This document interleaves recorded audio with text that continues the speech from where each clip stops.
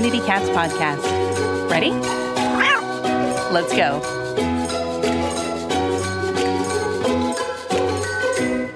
Welcome to the Community Cats podcast.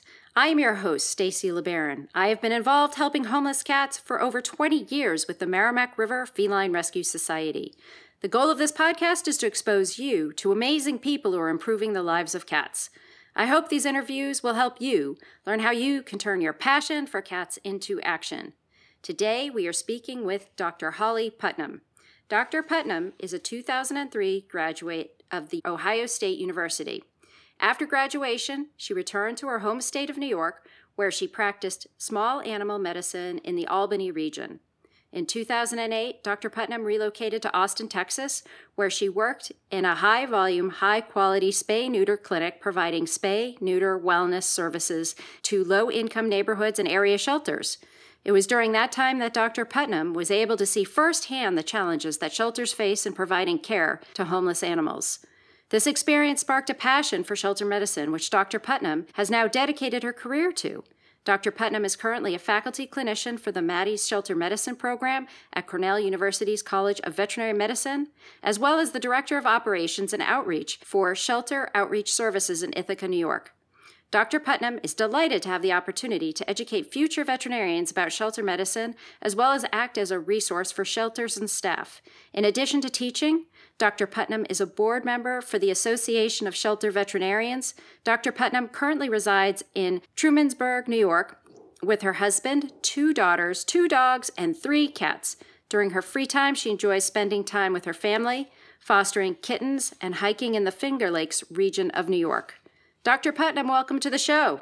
Thank you. I'm excited to participate today. So how did you specifically get started getting interested in community cats and involved in animal welfare? The beginning of my career, probably the first half, as you read in my bio, I did private practice. And during that time, I honestly had no idea the extent of pet overpopulation or the struggles that shelters go through or even what a community cat was. And my husband and I were looking for a life change. We moved from upstate New York to Austin, Texas. And during that time, I said to myself, well, maybe I should try something other than private practice. And so I joined this high volume, high quality spay neuter clinic in Austin. And that particular clinic is a man's pet and it supports over 12 shelters throughout central Texas. Additionally, I worked once a week at a spay neuter clinic in Waco, which is the animal birth control clinic.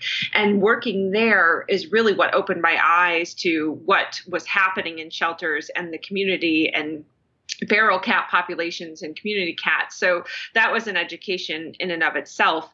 And I thought, it's such a great thing what these spay neuter clinics are doing. And I saw that there was a need for even more involvement, more services offered and more involvement within shelters. And so that's really what got me interested in community cats. And then my husband and I and my family, we would have loved to stay in Texas, but the majority of our family is in upstate New York, and it was very difficult to visit them as often as we wanted. So I saw the position open at the College of Veterinary Medicine and the shelter medicine program at Cornell. And I thought this would be such a wonderful opportunity to educate our veterinary students. Well, they're very open-minded and very fresh and willing to take in all the information regarding shelter medicine and community cats. And so you described the situation in Texas. Can you be a little bit more specific about what it was like for community cats in Texas in 2008 or in that Austin area? I wish I had exact figures to give you, but every day, I worked 4 days a week in Austin doing high volume spay neuter, and every single day we had cats coming in as community cats. And those could be, unsocialized feral cats, or they were social cats that were just within the community itself. So that essentially they were going to be trapped, neutered, and returned. And so this was something that we saw on a regular basis. And I feel like in Texas, there's probably even greater need within the Austin area, the low-income communities. Really, not only were they low-income communities, but there were also many, we refer to them as veterinary deserts within certain parts of Austin where there just was not access to veterinary care, whether there wasn't a veterinarian in that region, or the low-income community members could not get to the veterinarians. So there absolutely was a need. And then I truly believe that the warmer weather and the longer daylight down there was even more conducive to the community cats reproducing. So it's a different type of community cat problem, I think, down south than up here in the Northeast, where we have such harsh winters. We definitely see less community cats than I did when I was in Texas. So jumping ahead to the work that you do for the shelter outreach services in Ithaca, New York, what is I guess we're going to jump ahead to 2016 here, but how did the two areas compare with regards to community cats? Our shelter outreach services program, a big component of it is spaying and neutering community cats. But again, it's much more seasonal here in upstate New York. So in the wintertime, people don't really feel that it's very humane to trap because they don't want animals to be exposed to the harsh winter temperatures for prolonged periods of time if they couldn't get back to the traps. So mainly the majority of our work is probably starting in late March and maybe going through November with community cats. But we do offer spay, neuter, and vaccination services to these kitties, as well as, of course, it depends on how social the cat is. If it's a truly feral cat, it gets released to where it came from. If it's a social cat, just to back up a little bit, shelter outreach services provide spay neuter for animal shelters and animal rescue groups throughout the Finger Lakes region. And so those organizations are the ones that really kind of decide the pathway for those community cats, or they work with the people who are bringing in the community cats as opposed to our organization itself. But what I see is that if it's a social cat, the partner organization may say, or the person bringing it in may ask, could they relinquish the cat to the shelter? And sometimes the partner organization will say yes. And that probably is reflective of the time of year and how full the shelter is. And other times the people are just willing to take them back. They just want to make sure that they can't reproduce. And so in addition to, vaccinations, we can treat for minor health conditions as well, like ear mites, fleas, things like that, in hopes of making that animal's quality of life better. In your position with the Maddie's shelter medicine program, can you just describe a bit about what you do for sharing with students, issues regarding community cats? Absolutely. We talk to students at kind of in two different types of platforms about community cats. The first one is through a didactic course where we offer this course in the springtime, companion animal welfare, and we also offer shelter medicine 1 and shelter medicine 2. So this is a course that can be taken depending on which course it is. Sometimes it's first and second year veterinary students, and sometimes it's third and fourth year veterinary students. And they're very popular courses. They're often full right away. But great. Yeah, exactly. They are elective as well. We dedicate a complete lecture to community cats for both the companion animal welfare course and the shelter medicine course. And just introducing the topic of what is a community cat, what is currently happening, what did happen with community cats years ago, and how has that changed? And ideally, what we're trying to do is not only inform them about community cats, but hopefully spark an interest for them to participate when they, after graduation, and a desire to help with community cats as well. As I actually remember when I was working in private practice, we did have community members who would want to bring in cats for spay neuter, or I even remember some trying to bring them in for euthanasia. This was when I first graduated. They did not want them on their property. And so I think it's helpful for students just to have some sort of knowledge and other options in case they come across that too. I'm sure veterinarians are still going to come across people who don't want these cats on their property anymore and ask for euthanasia. But maybe if the veterinarians can step in and say, there's another out for this cat other than euthanasia, that's the goal of our course, is to provide students with the background and the resources on how to handle community cats. And so again, that's our course that we teach in like a lecture style course. And then the other way we address community cats with students is through a clinical rotation.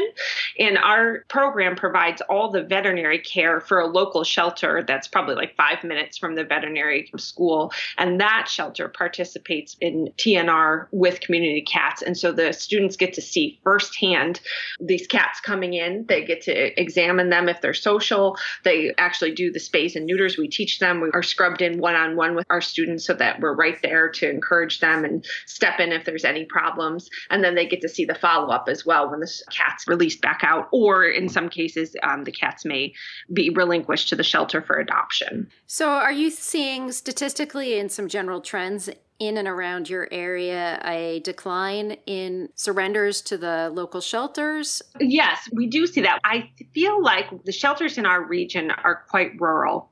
And I think that there's more opportunity for education to inform these shelters that releasing cats back out into the community is an acceptable practice. I think there still is that tendency that if they're social, then they have to be relinquished to the shelter. And that's not always necessarily the best situation, in our opinion, for the shelter and for the cat, depending on where it was living before it came into the shelter. So I think there's opportunity for more education, but absolutely, I think that shelters around our region are seeing less numbers. Even the other thing we're excited about is that our kitten intake numbers are decreasing around the region as well. So we feel like our spay neuter hopefully is having some sort of impact in addition to releasing cats back out into the community. Yeah, that's the first wave of sort of statistical acknowledgement that your program is working is the decrease of kittens in the shelters. So that's good that you're seeing those numbers go down. That's usually with the groups that I've mentored in the past, it's when they sort of see that drop happening. I'm like, all right, that means you're on the right path. Keep at it, keep doing it. And now let's take a moment to listen to a few words from our sponsors. Ready to make a big difference for cats in your community? We've got an exciting opportunity that can jumpstart your efforts. The Community Cats Podcast has launched Community Cats Grants. When you qualify for this innovative program, you'll gain valuable knowledge about how to raise funds for your spay-neuter efforts. Plus, we'll match the funds you raise up to $1,000, doubling your ability to make a difference for cats. Fundraising doesn't have to be scary. We'll be with you every step of the way. Check it out. You can find all of the details on the Community Cats Podcast website under our education menu. Let's join forces to make the world a better place for community cats. So as you're looking at, your knowledge of the community cat situation, looking across the country, how have things changed over the last 10 years? And what do you think life will be like for a community cat over the next 5 to 10 years? I am excited about what is happening with community cats because, again, when I first got out into practice in 2003, people were absolutely bringing community cats in to be euthanized, strictly for euthanasia. And they were considered a nuisance. And, there's a lot of media attention and the effect that they have on wildlife and public health. And so I think media was even skewed towards making community cats the enemy. But I feel like over the past 10 years, we are starting to see an improvement. And I think the educational effort throughout the community has been ramped up. And I think the communities now, even according to studies, I'm thinking of some that were done down in Florida, where community members really do not want to see these animals euthanized anymore. So I think as a general community, everyone is wanting to see these cats remain healthy. And so I'm thrilled to see that, and we can see that it is acceptable that they can be returned back out into their communities instead of being surrendered to the shelter or being euthanized. And so the future is, we talk about this in our shelter medicine program all the time. It's very interesting to think about what is coming for the future for community cats as well as animal sheltering.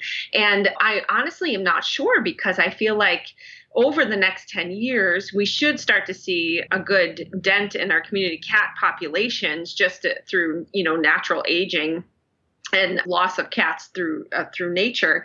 And so it'll be interesting to see, do these cats receive even greater health care because maybe people are actually able to start looking at them more as individual cats instead of colonies of cats or populations of cats. And so I think that we might be headed in that direction to be able to provide them greater care other than spay and neuter. I want to take a step back and talk a bit about, training these students. Many of them are going to be going into private practice, and there's been such a big deal made and a lot of money made in these, the high quality, high volume spay neuter clinics. But I feel that right now is the time to figure out a way for private practice to play a role with community cats. Is that something that you think about at all? Yes. And we talk to our students about that a lot because, I can say firsthand that I've seen pushback from private practitioners when I worked in Texas with the typical fears that you hear about that, these spay neuter clinics are taking their business and they don't want to see them around. And before I joined Shelter Outreach Services, the director reported the same thing here in central New York. But I do feel that when talking with the students, they are very open to it. I think this is the time to get the ideas into their head. I think people have a hard time accepting a new information once they've been out for years and years and they've been doing what they're doing. It's hard to change people's minds, but our veterinary students are there to be educated. So they're already have a open mind and want new concepts. And I think this is the time to get the information into them. And so as far as private practitioners go, those that are planning to do that path, we talk to them a lot about participating in TNR within their private practice and how they can maybe look for grants to help fund that if that's something that they're interested in doing. Or the other option is sometimes we'll just put the idea in their head that maybe they might want to think about volunteering their time to do spay neuter at a different facility outside of their private practice. And then for those who really don't want to have anything to do with that, our hope is that maybe they could at least point people in the right direction as far as resources available to them out in the community if it's not going to be within their private practice or through them themselves. Yeah, I think that one of the things that has been very beneficial in Massachusetts with the Sunday spay neuter clinics that I've been involved with the Merrimack River Feline Rescue Society is that a lot of the newer veterinarians have volunteered their time to be able to get their surgery speed up and more comfortable. And I think some of the practices have actually embraced it a little bit. But I also wonder, too, if there's some way that we could have some sort of standardized package for even veterinarians to do rounds at the smaller nonprofit that can't afford to have a veterinarian on staff, but maybe to have a veterinarian come through for a couple hours every week or every other week, to help out with rabies vaccinations, with exams, some of the easier diagnostic stuff. I find, especially some of these even foster home-based groups, they really could benefit from something like that. Absolutely. Yes, I love that idea.